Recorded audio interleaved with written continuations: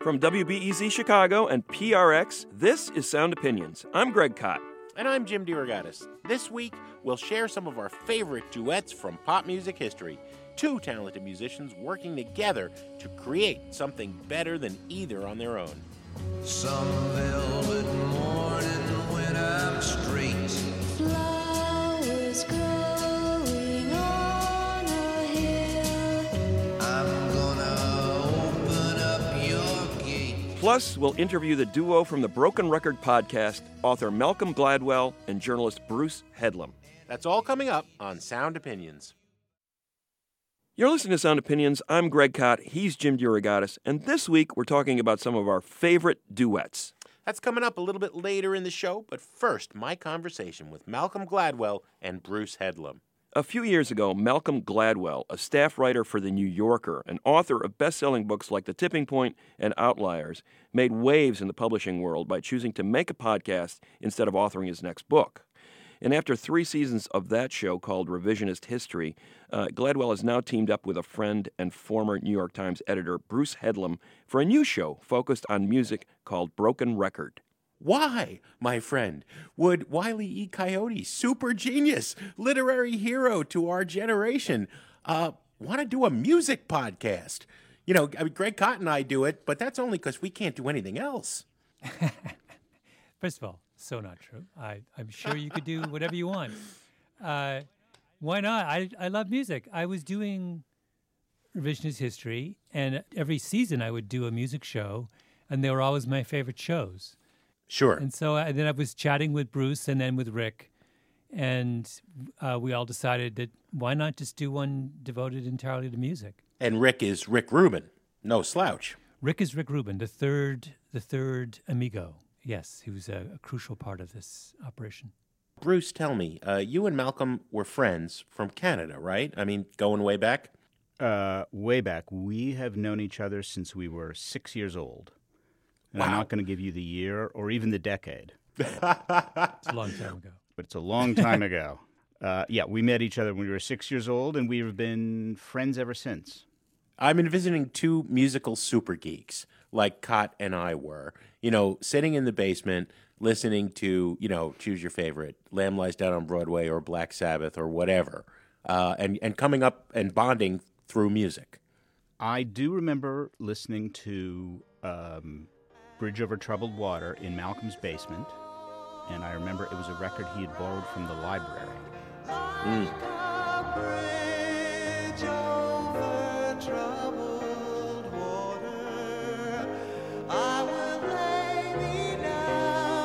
But actually, our musical taste diverged, I would say, early and often. They diverged, I think, around the age of 7. Bruce's brothers were really into Yes. And I would be dragged to Bruce's house, and he would play Yes albums for me, and I used to always think, this is the worst music I've ever heard. I cannot believe it. And then, not just Yes, but then the solo albums by each of the members of Yes. Yeah, So- I think he had a particularly bad reaction to Oleus of Sun Hilo by John Anderson. No, it was Patrick Morant's Fish Out of Water. No. Chris No. Squire did Fish Out of Water. Chris Squire. Patrick Morant's, it was Patrick Morant's just did an album called I think that's what the title was. It was very stylized handwriting. Chris Squire was the bass player, Malcolm. So Fish Out of Water, the bass, right? Bass, whatever. Yes. Witty, I'd block witty. this all out.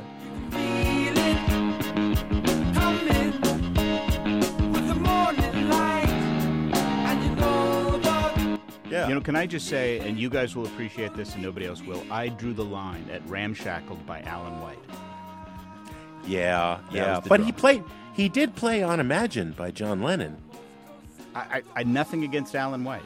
I can't believe, by the way, that I got lured into this thinking we were going to have a broad-ranging discussion of music, and what we're talking about is Yes from the 19. This is like bait and switch. You got me on, and now we're talking about. Okay, but while we're here, I want to actually ask Malcolm a question that I don't know the answer to, and I know a lot about Malcolm, which is I don't know when you started liking country music. It was long before I liked it. Is it when you moved to the States? No. I listened. I started listening to it in high school, or middle school rather, because my brother and I tuned into the local, was it CKGL? No, what was it? The local CKCO. Yeah. CKCO, the local country music station, and I just love. I had been searching because I'm really only drawn. I'm not a musician, and I'm not really. I know less about music than almost anyone else. What I like is the storytelling, and I like the words. I don't know anything about anything else. And finally, I found music that was about the words, and about stories. I just thought that was when I finally sort of felt at home. Well, I recall distinctly 2 episodes of Revisionist History about country. One was based on your thesis that country is sadder than rock overall. Do you hold by that, Malcolm? Sure. Yeah, I do. I mean, I wanted to. You're asking me. Those questions and theories are always posed in the general spirit of getting us to have some fun. Right. Sure. The great thing about talking about music is there are an endless number of rabbit holes. And what you really want to do when you listen to a podcast about music, I think, is go down lots of rabbit holes. The more, the better. And there just aren't as many opportunities for digression, I think, in other subject areas. I think music is like kind of the number one. It's even better than sports, I think, in terms of its opportunities for rabbit holes. Yeah, well, that's why we started with Chris Squire's solo record, right?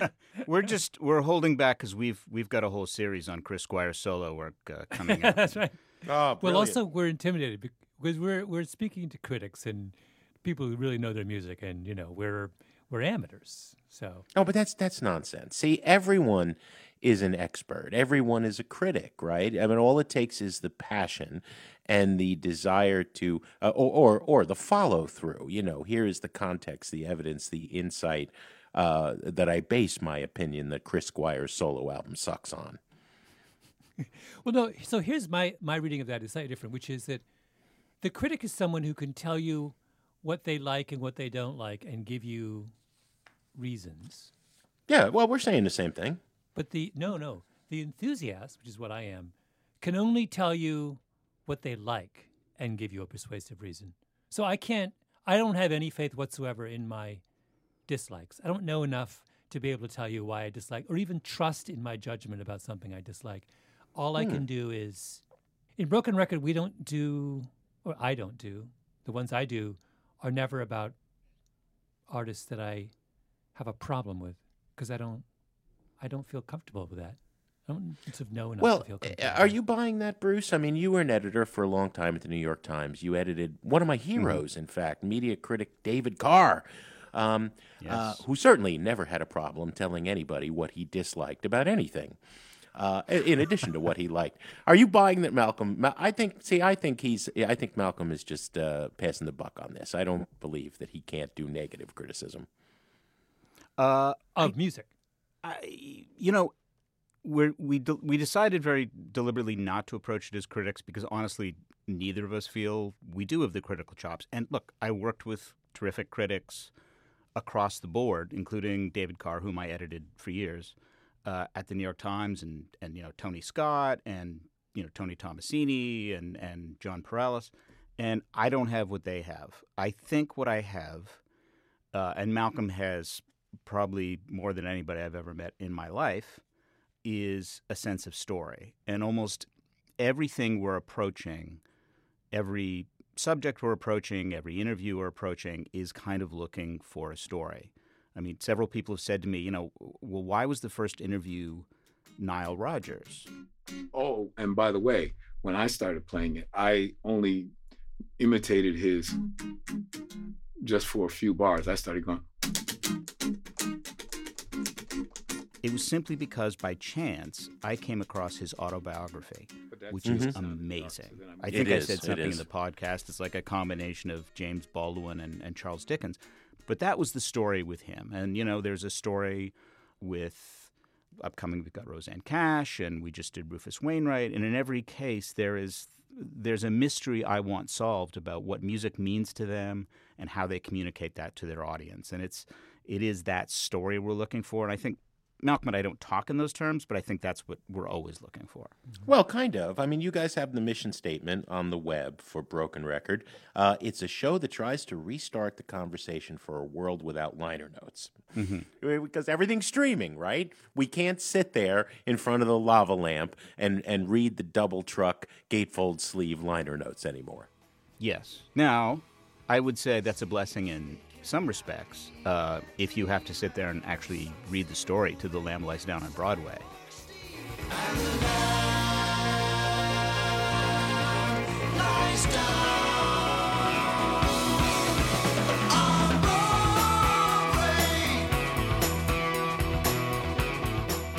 It makes no sense. Yeah, you're lost to It begin doesn't with. make Yeah. any sense. But, you know, if you go to Velvet Underground Live, 1969, the liner notes are phenomenal. And when I encountered them at 13, it blew my young mind. And it said that someday people will teach Lou Reed in literature classes the way we look at other great rock and rollers like Bach or Beethoven or Shakespeare.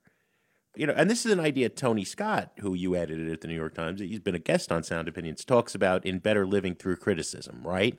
This way that a critic, and I'm not buying, you guys are critics, the way that a critic can illuminate and make connections and inspire you to dig deeper. Not that, they're not trying to get you to love the music they love or hate the music they dislike. It's just a conversation between people who care passionately about the art. I guess that's true. I do want people to have a different way into experience the music, because I do think it's, even with streaming and the variety of ways music comes to you, it doesn't come with a story anymore. But it's to try and put some of that context back for people. Rick and I did an interview for Broken Record with Ezra Koenig of Vampire Weekend. And it was super interesting to me because we start talking. The conversation is sort of interesting but not really going anywhere for the first 10 minutes. And then he picks up he has guitar right by his chair. And Rick asks him some question, and he says, oh, and he starts to answer, and then he realizes that he can answer the question better if he plays the thing he's talking about. And he picks up the guitar, puts it in his lap, and then the interview just takes off. We don't want to have the entire song be 5-1-4. Bum bum bum. Oh, could you give him the guitar so he can explain it? Oh yeah. Sure. Yeah. Just you have better access. Yeah, totally. So the part that I originally wrote on piano, the chords are.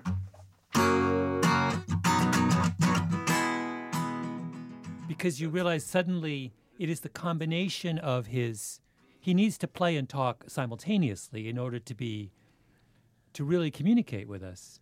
And Sure. you get that there's a kind of richness to the conversation that occurs out of it. It's really, I just sort of sat there and the two of them just start talking, Rick and Ezra Koenig, and Ezra would, play for 15 seconds and then talk for a minute, then play the thing he's talking about. And that, I just found that combination of playing and talking, which is something we try to do a lot of on Broken Record, almost to be the natural way to hear music. So the liner note was a version of that. It said, while you are listening to this album, you can read something that will enrich your experience of listening. But we don't have that anymore. So what do we have? Well, one thing we can do is we can actually get the artists to break up their singing and playing with explanation in a way that's sort of natural and unforced. And that's to me, that's the kind of holy grail of this venture. So with the entire universe of music now pretty much available to us at a keystroke, anything there's no record we could name that is so obscure that you can't have it instantly on your iPhone, right? What's the role, do you guys both think, of the critic then in this new universe? I think there is a kind of midwife role, which I think critics, have always had. Tony Scott being a good example of someone you trust to think this is interesting. You may not necessarily agree with them, but you'll take it seriously, and that you'll maybe rethink how you listen to music. I just did an episode with Roseanne Cash and her husband, I think I want people to hear what Rosanne Cash is doing because I think what she's doing is great. I want her to hear her sit and play in a room together only with her husband, John Leventhal, because when they've been together 23 years, and when they play together, it's magic. Mother and father, now that you're gone, it's not nearly long enough, still it seems too long. And then I want it's them to amazing. rethink, well, wait, what does it mean that artists keep going? You mentioned David Carr, because David and I had a running argument about this. For David, rock music was all about youth and energy, and once that was gone, he didn't want to hear from the people anymore. I think I mentioned like a Paul Westerberg album that I liked, and he's like, no. He's in the Replacements or he doesn't exist, and he didn't want to know anything. For him, it's wrapped up in that youth and memory.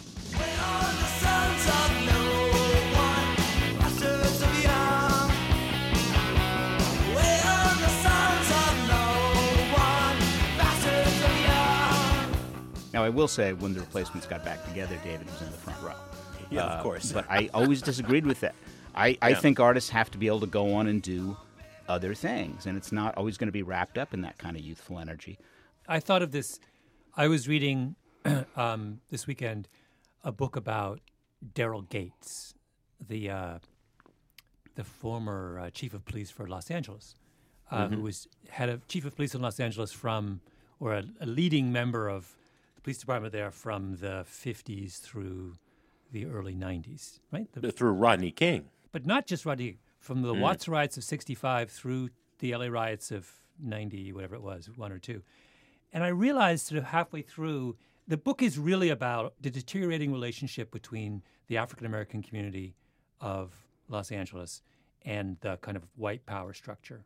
And it's a 30-year story of this kind of one blow after another, and halfway through you realize, oh, this is where West Coast rap comes from. Because I'm a teenager with a little bit of gold and a pager, searching my car, looking for the product, thinking every nigga is selling narcotics. You rather see me in the pen than me and Lorenzo rolling in a Benzo. And if you don't know that story, DeRogatis is the guy who invents SWAT teams. The militarization of modern police force starts in the LAPD in the 1970s.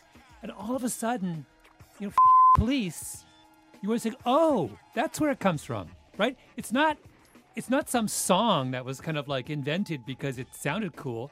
It arises out of something that was very particular. If you grew up in Los Angeles, if you were African-American growing up in Los Angeles in 1970 and you grew up on the Eula Love Story and Boats on, what do you end up? And you saw the cops with their, Gates was the guy who basically got these armed personnel carriers from the Army and put a big battering ram on the back and would essentially mow down houses that he thought were crack houses throughout South Central. You can't understand rap unless you know that history, and I didn't know that history until I read the book this weekend. And so my point is, like, that role, that when Bruce was talking about the midwife role, that's a hugely, all of a sudden, NWA matters to me. Whereas before, I didn't listen to them or know what was going on or think about it. I got something to say. Selling narcotics. It has been an absolute pleasure talking to Malcolm Gladwell and Bruce Headlam. Broken Record is their new podcast. Malcolm's done a million other things, including revisionist history. Thank you, my friends. Thank you so much. Thank you. That was really fun. Do you buy Malcolm Gladwell's distinction between critics and enthusiasts? Call and leave a message on our hotline, 888-859-1800. When we come back, we share some of our favorite duets. That's in a minute on Sound Opinions from WBEZ Chicago and PRX.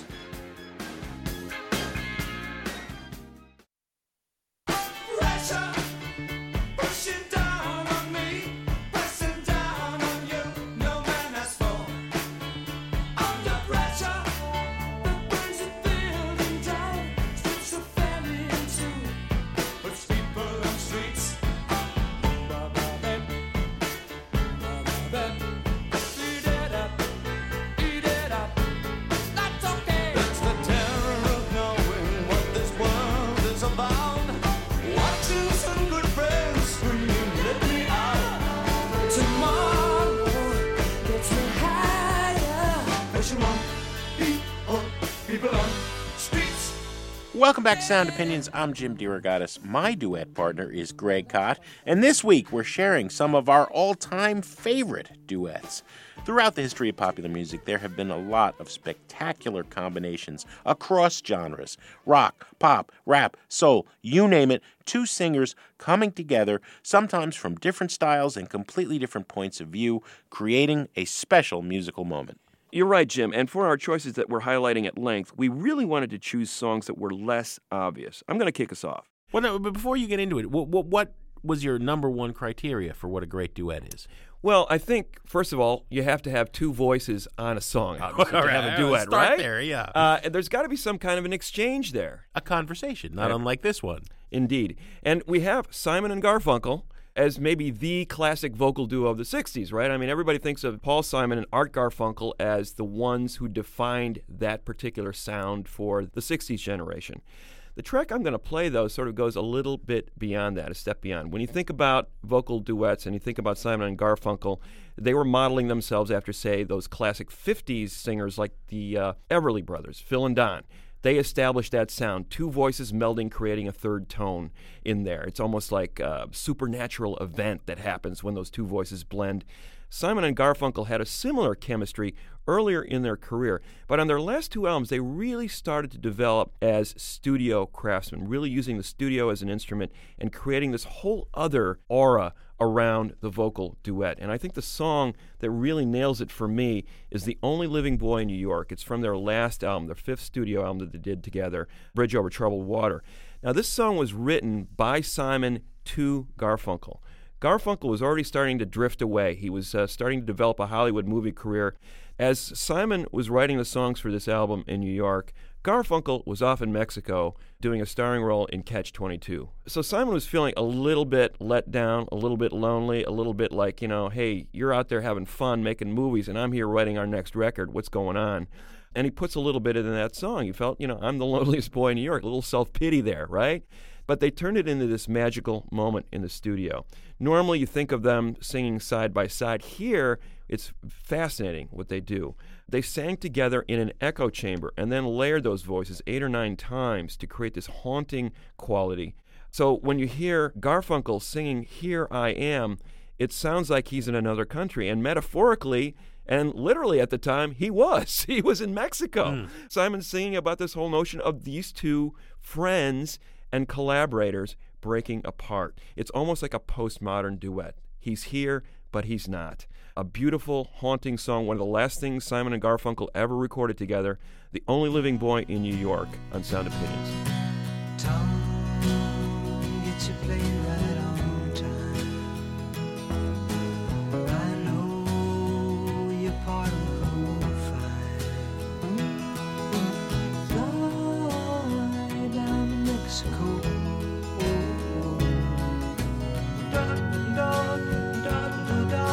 Here I am, the only living boy in New York.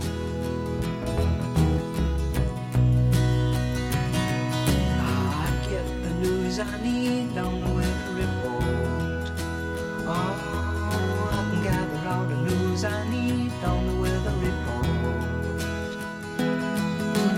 Hey, I've got nothing to do today but smile and and here I am, the only living boy in New York.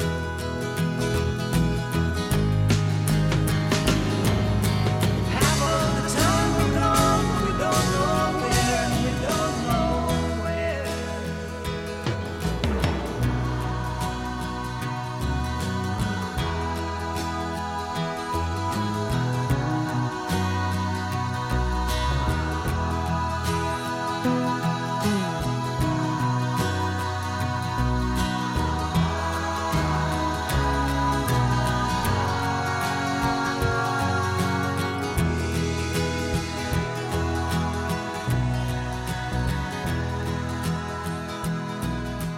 That's Simon and Garfunkel with The Only Living Boy in New York on Sound Opinions, one of my favorite duets. And that's a good one, Greg. If we're talking about some of the best duets in musical history, though, we can't leave out the dynamic pairing of Marvin Gaye and Tammy Terrell. Absolutely not. They began collaborating almost by accident. There was a version that Gaye had recorded of Ain't No Mountain High Enough, and there was a version that Terrell had recorded of Ain't No Mountain High Enough, and the powers that be at Motown didn't really think either one was good enough.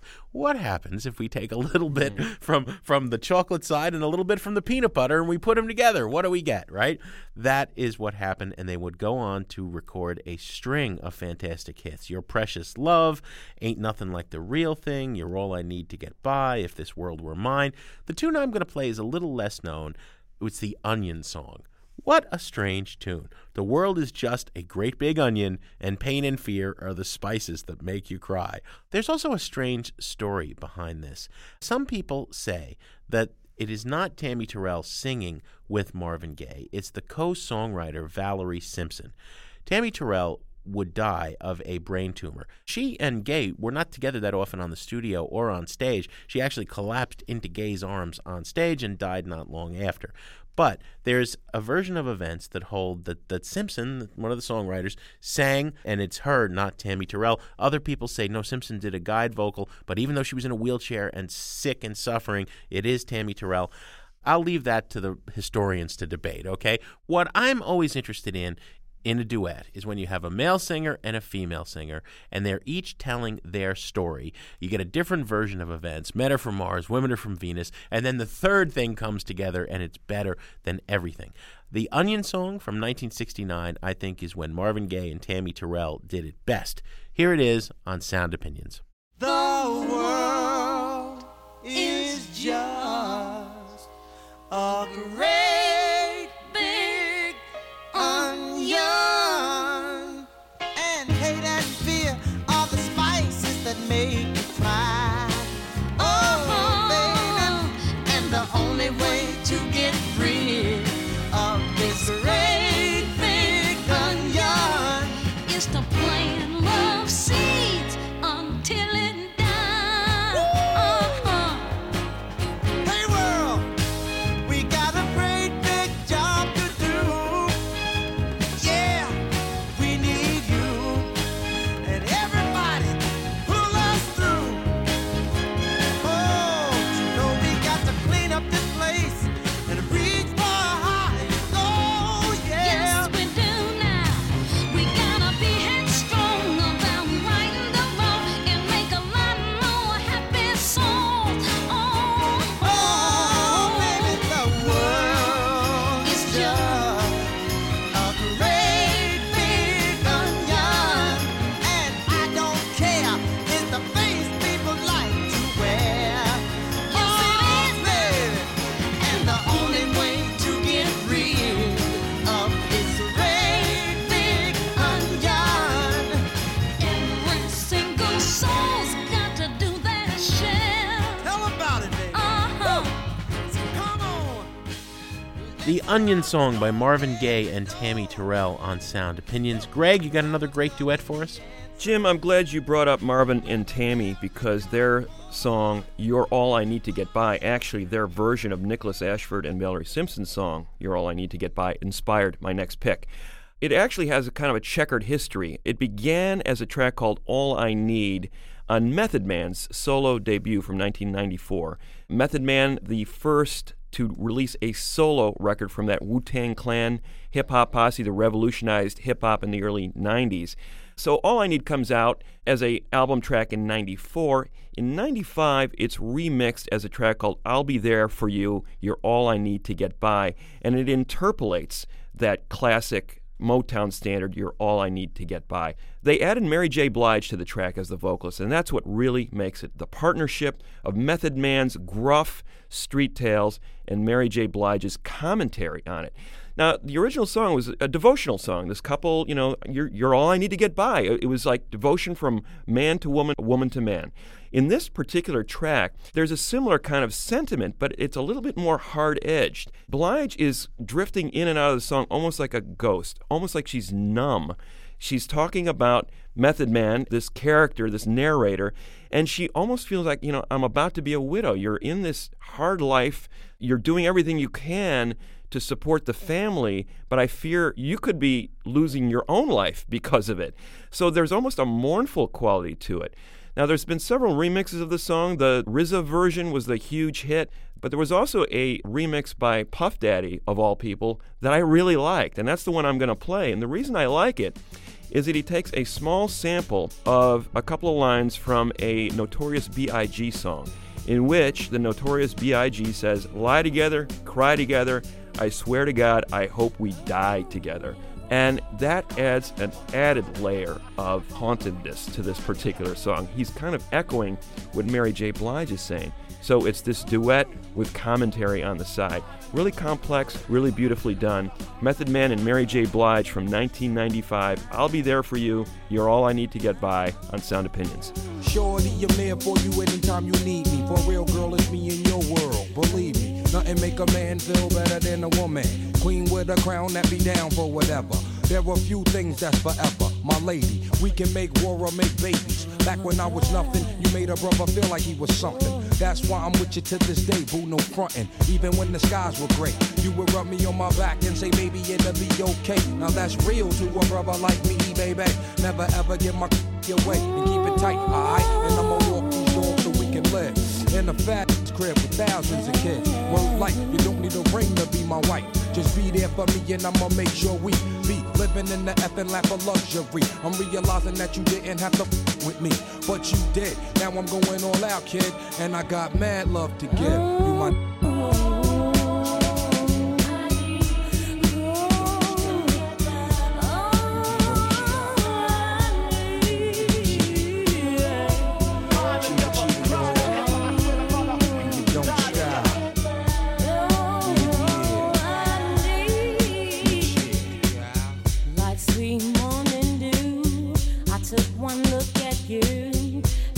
plain to see you are my destiny.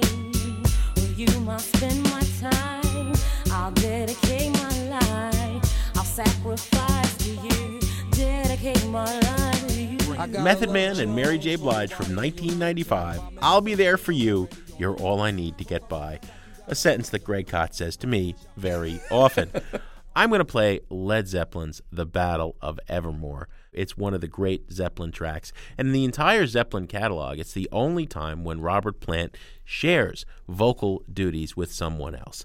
Sandy Denny. Robert Plant is playing the narrator in this creepy tale of supernatural folklore and mythology, and it's a tale of the darkest depths of Mordor. All respect to Peter Jackson, I think the single best piece of art ever inspired by Tolkien. Sandy Denny comes in as the town crier, and she adds an element that really elevates this song above and beyond what it already was. There were a lot of cool songs with, Jimmy Page playing mandolin and Zeppelin in that Zeppelin 3 kind of folky acoustic mode. This is from Zeppelin 4, and every song on that album brought Zeppelin to a new level. This is the song that precedes Stairway to Heaven, of course. I love it to pieces, and everybody loved Sandy Denny's voice, including the people in Zeppelin, who had the hugest egos, but they bowed down to what she had done with Fairport Convention. Tragically, a few years after this release, the album came out in 71. In 77, Denny fell more and more into substance abuse, and she fell down the stairs in 78, hit her head very hard, lapsed into coma, and died a short time later. She was one of the great voices out of the UK in the 60s and 70s, and she is always worth remembering. Here is Led Zeppelin with Battle of Evermore on Sound Opinions. The Queen of Light took her bow, and then she turned to go. The Prince of Peace embraced the gloom and walked the night alone. Dancing in the dark and light, seem to learn more. The Dark Lord rides in force tonight, and time will tell us all. Throw down your plow, rest not to lock your home. Side by side, we wait the might of the darkest dawn of all.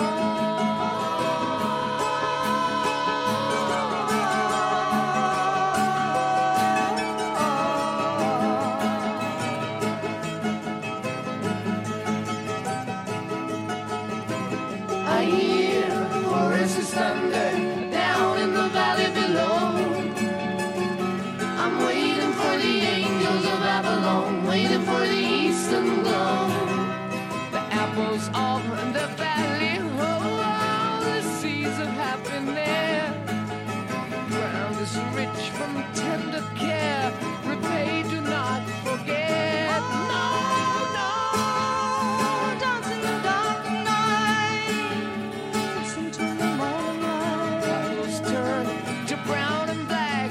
The tyrant's face is red. War is the common cry. Pick up your swords and the sky is filled with good and bad. Mortals never know.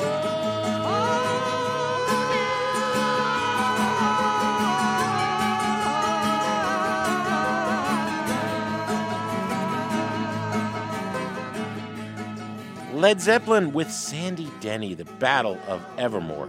When we return, we'll have more of our favorite duets. That's after a break from WBEZ Chicago and PRX. Waiting for the eastern.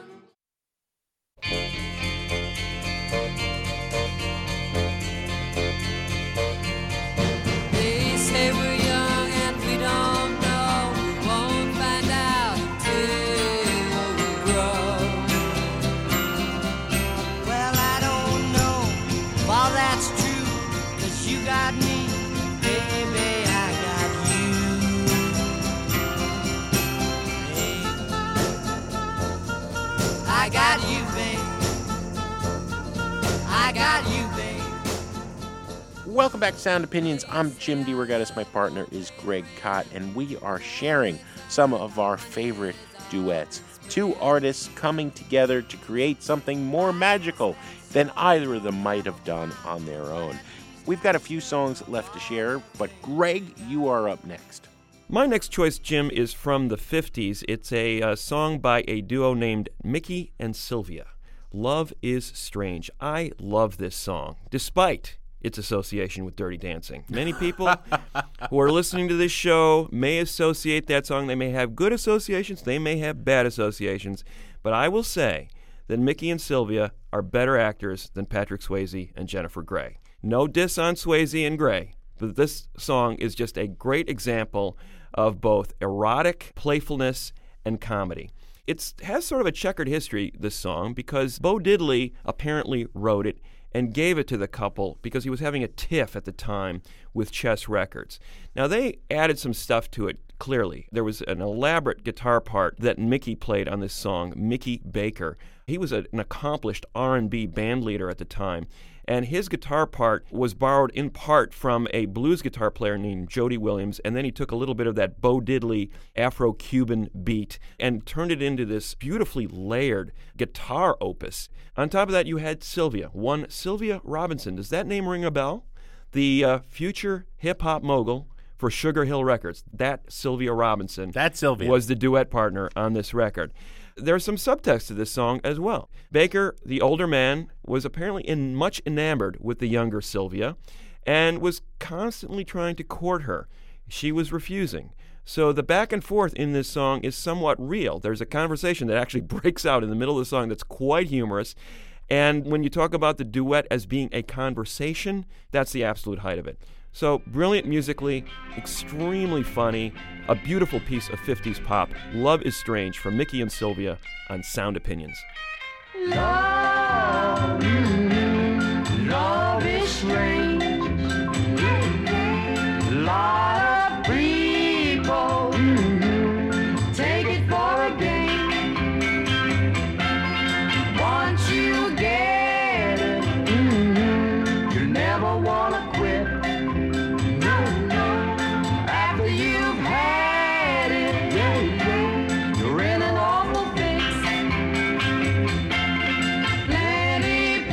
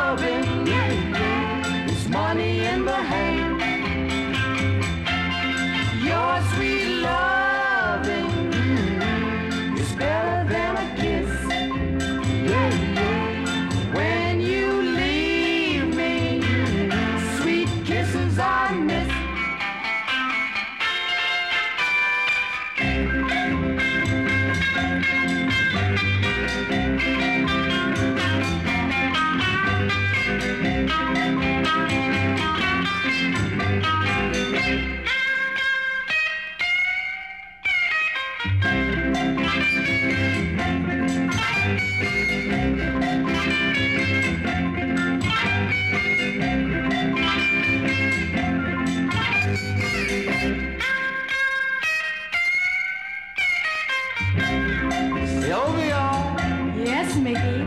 how you call your lover boy? Come here, lover boy. And if he doesn't answer? Oh, lover boy. And if he still doesn't answer? I simply say, baby. Oh, baby. My sweet baby. You're the one. What a duet. Love is Strange by Mickey and Sylvia. Nice choice. Greg, I know you're going to agree with this one as well. Not only is it one of the great duets of all time, you could say it's one of the great Christmas songs, albeit a very dark one. Fairy Tale of New York by Irish rockers The Pogues, released in 1987 and featuring the female vocals of the British pop singer Kirsty MacColl. This happened by accident. Shane MacGowan, leader of the Pogues, was writing this Irish-style folk ballad about a drunk who is thrown into jail in New York. He's an Irish immigrant, and he's either hallucinating or having this inner fight with himself, with his love, who's not there. They're both fairly miserable, lonely, drug-addicted, alcoholic, and it's Christmas. All right, what an uplifting song. It was supposed to be the female vocal part sung by the bassist for the Pogues, but she quit. A lot of people in and out of the Pogues through the years, and they were about to record what's going to happen. Steve Lillywhite was producing. He, at that time, was married to Kirsty MacColl. Now, Kirsty MacColl recorded 5 albums. She really became a little bit more popular or much better known in the States. She was always kind of popular in the UK after this song came out. I think her greatest album was Electric Landlady in 1991. She just happened to be in the studio. She did the vocal part. The Pogues liked it so much, they kept it. Tragically, she died in 2000 in a strange boating accident in Mexico. There's a melancholy to this whole song. Of course, you know, Shane MacGowan is all about the melancholy, a sad life, a great talent. It all comes out in this song. Fairy Tale of New York by the Pogues and Kirsty MacColl on Sound Opinions. Got on a lucky one. Came in late 10 to 1. I've got a feeling this year's for me and you. So happy Christmas. I love you, baby. I can see a better time when all our dreams come true.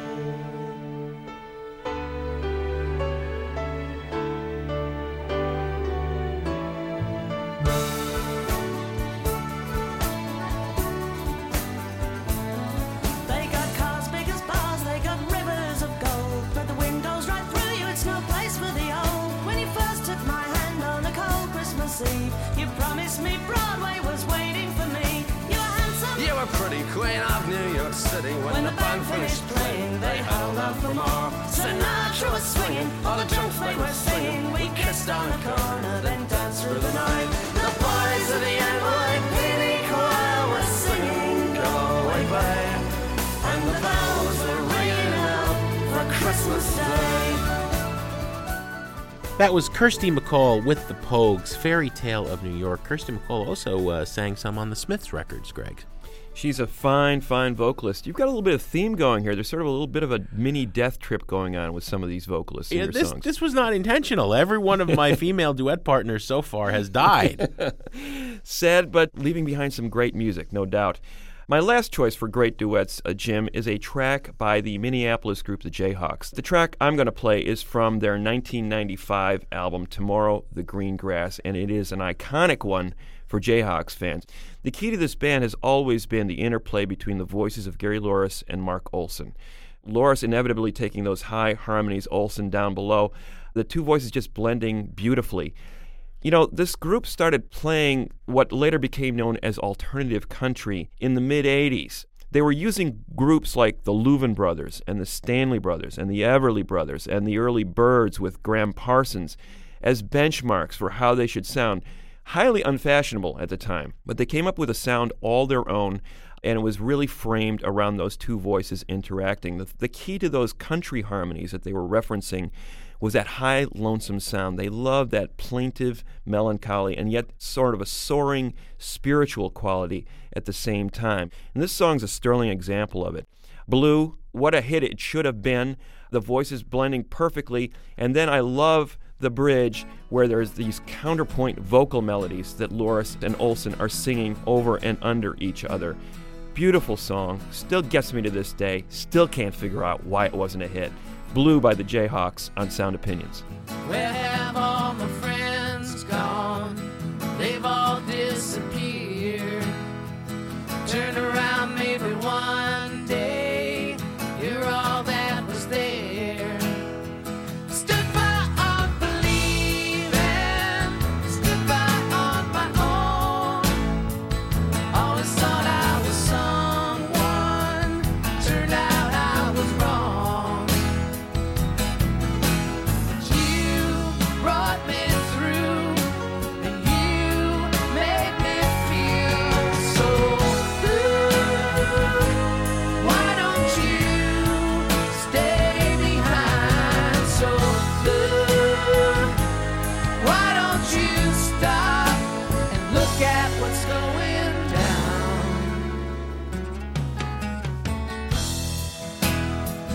Live by an old woman, she never sell me a lie.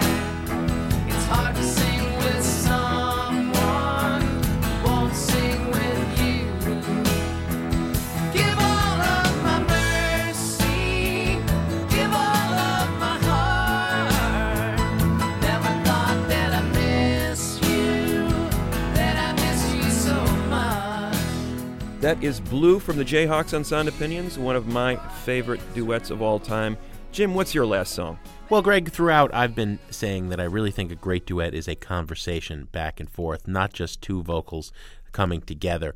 And Candy by Iggy Pop is one of those conversations. Iggy said of writing this song, I was looking back on my relationship with my first girlfriend, Betsy, and I thought, let's be fair. Let's let her have her say. So he's reconsidering his first relationship. Then he brings the girl in. Who's going to play the girl? He turns to someone who I will argue is one of the best all-time go-to I need a duet partner people in the history of rock and roll, Kate Pearson of the B-52s.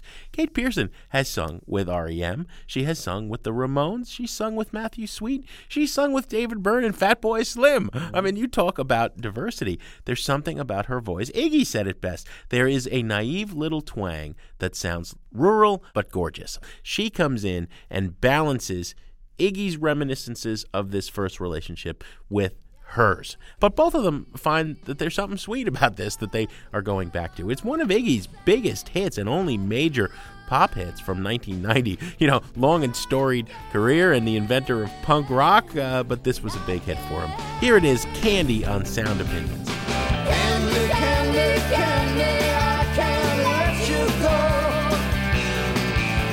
All my life, you're haunting me, I love you so. Candy, candy, candy, I can't let you go. Life is crazy. I know, baby. Candy, baby.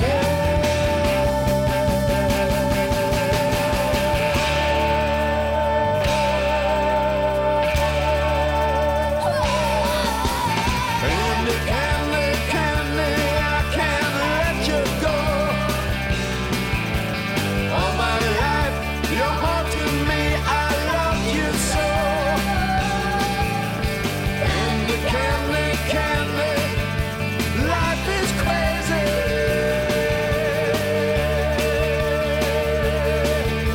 Candy, baby.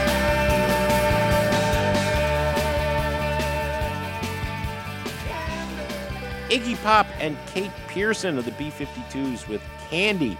That wraps up our list of favorite duets, but now we want to hear from you. What is your favorite duet and why?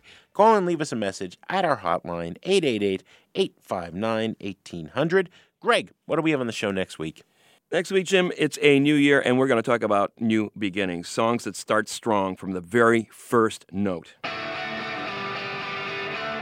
You can start out strong by finding all our episodes at soundopinions.org and subscribing to the podcast wherever you get such things. Sound Opinions is produced by Brendan Banaszak, Alex Claiborne, Anna Contreras, and Andrew Gill.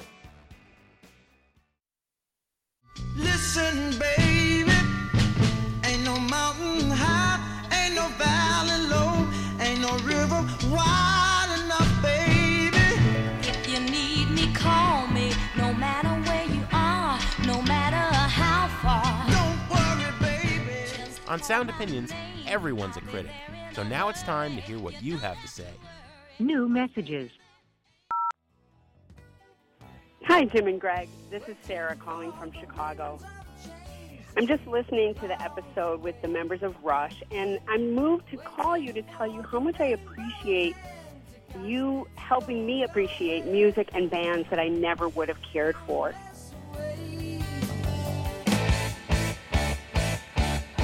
You pass the day.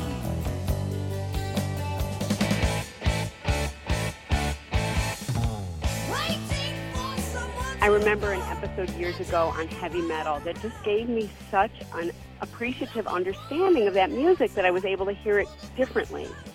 With Rush, I can't say that I enjoy the music anymore, but listening to Geddy Lee and the bass player just made them so much more interesting than they ever were when I was a teenager listening to them. Thanks. Bye. Wow, you don't get something for nothing. You can have freedom for free. You won't get wise with the sleeves still in your eyes, no matter what your dream might be. You could have the world in the palm of your hand, you still might drop it. And everybody wanna reach inside your... Hi, my name is Brian, and I'm calling from Charlotte, North Carolina, and I wanted to answer the question about the artist we're still mourning at the end of 2018. And the artist that I'm still mourning is Mac Miller. Mac Miller saved my life on countless amounts of times with his words and inspiring attitude, and he was taken from us by an accidental overdose, and you never know what kind of demons people go through. And the fact that he was able to put out such amazing music with such quality words and content, and he battled his own demons. And baby, I've been through it. Enough for the both of us, so come over later and we won't let no one close to us. We could be posted up. Yeah. Okay, well, you could have the world in the palm of your hands, you still might drop it. And everybody wanna reach inside your pocket, so it goes.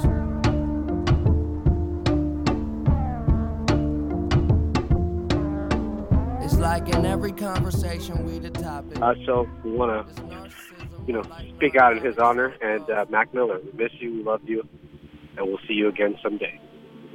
Well, everybody gather round. I'm still standing, sit down. Whoa, oh.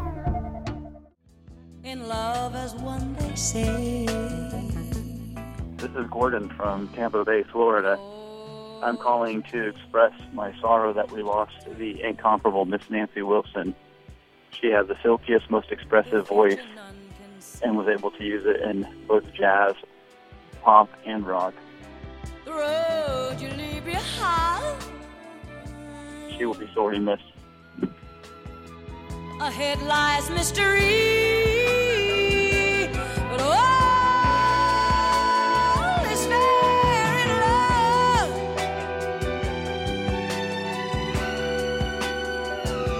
I had to go away.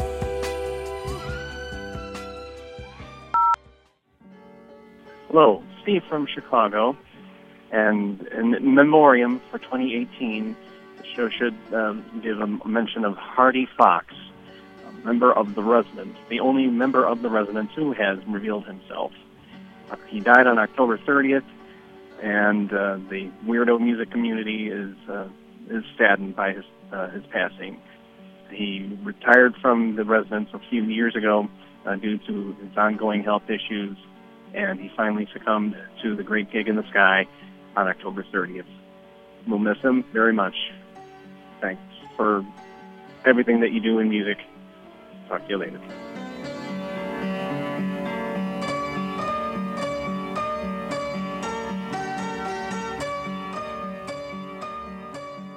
To give us your opinions on Sound Opinions, call our hotline, 888-859-1800.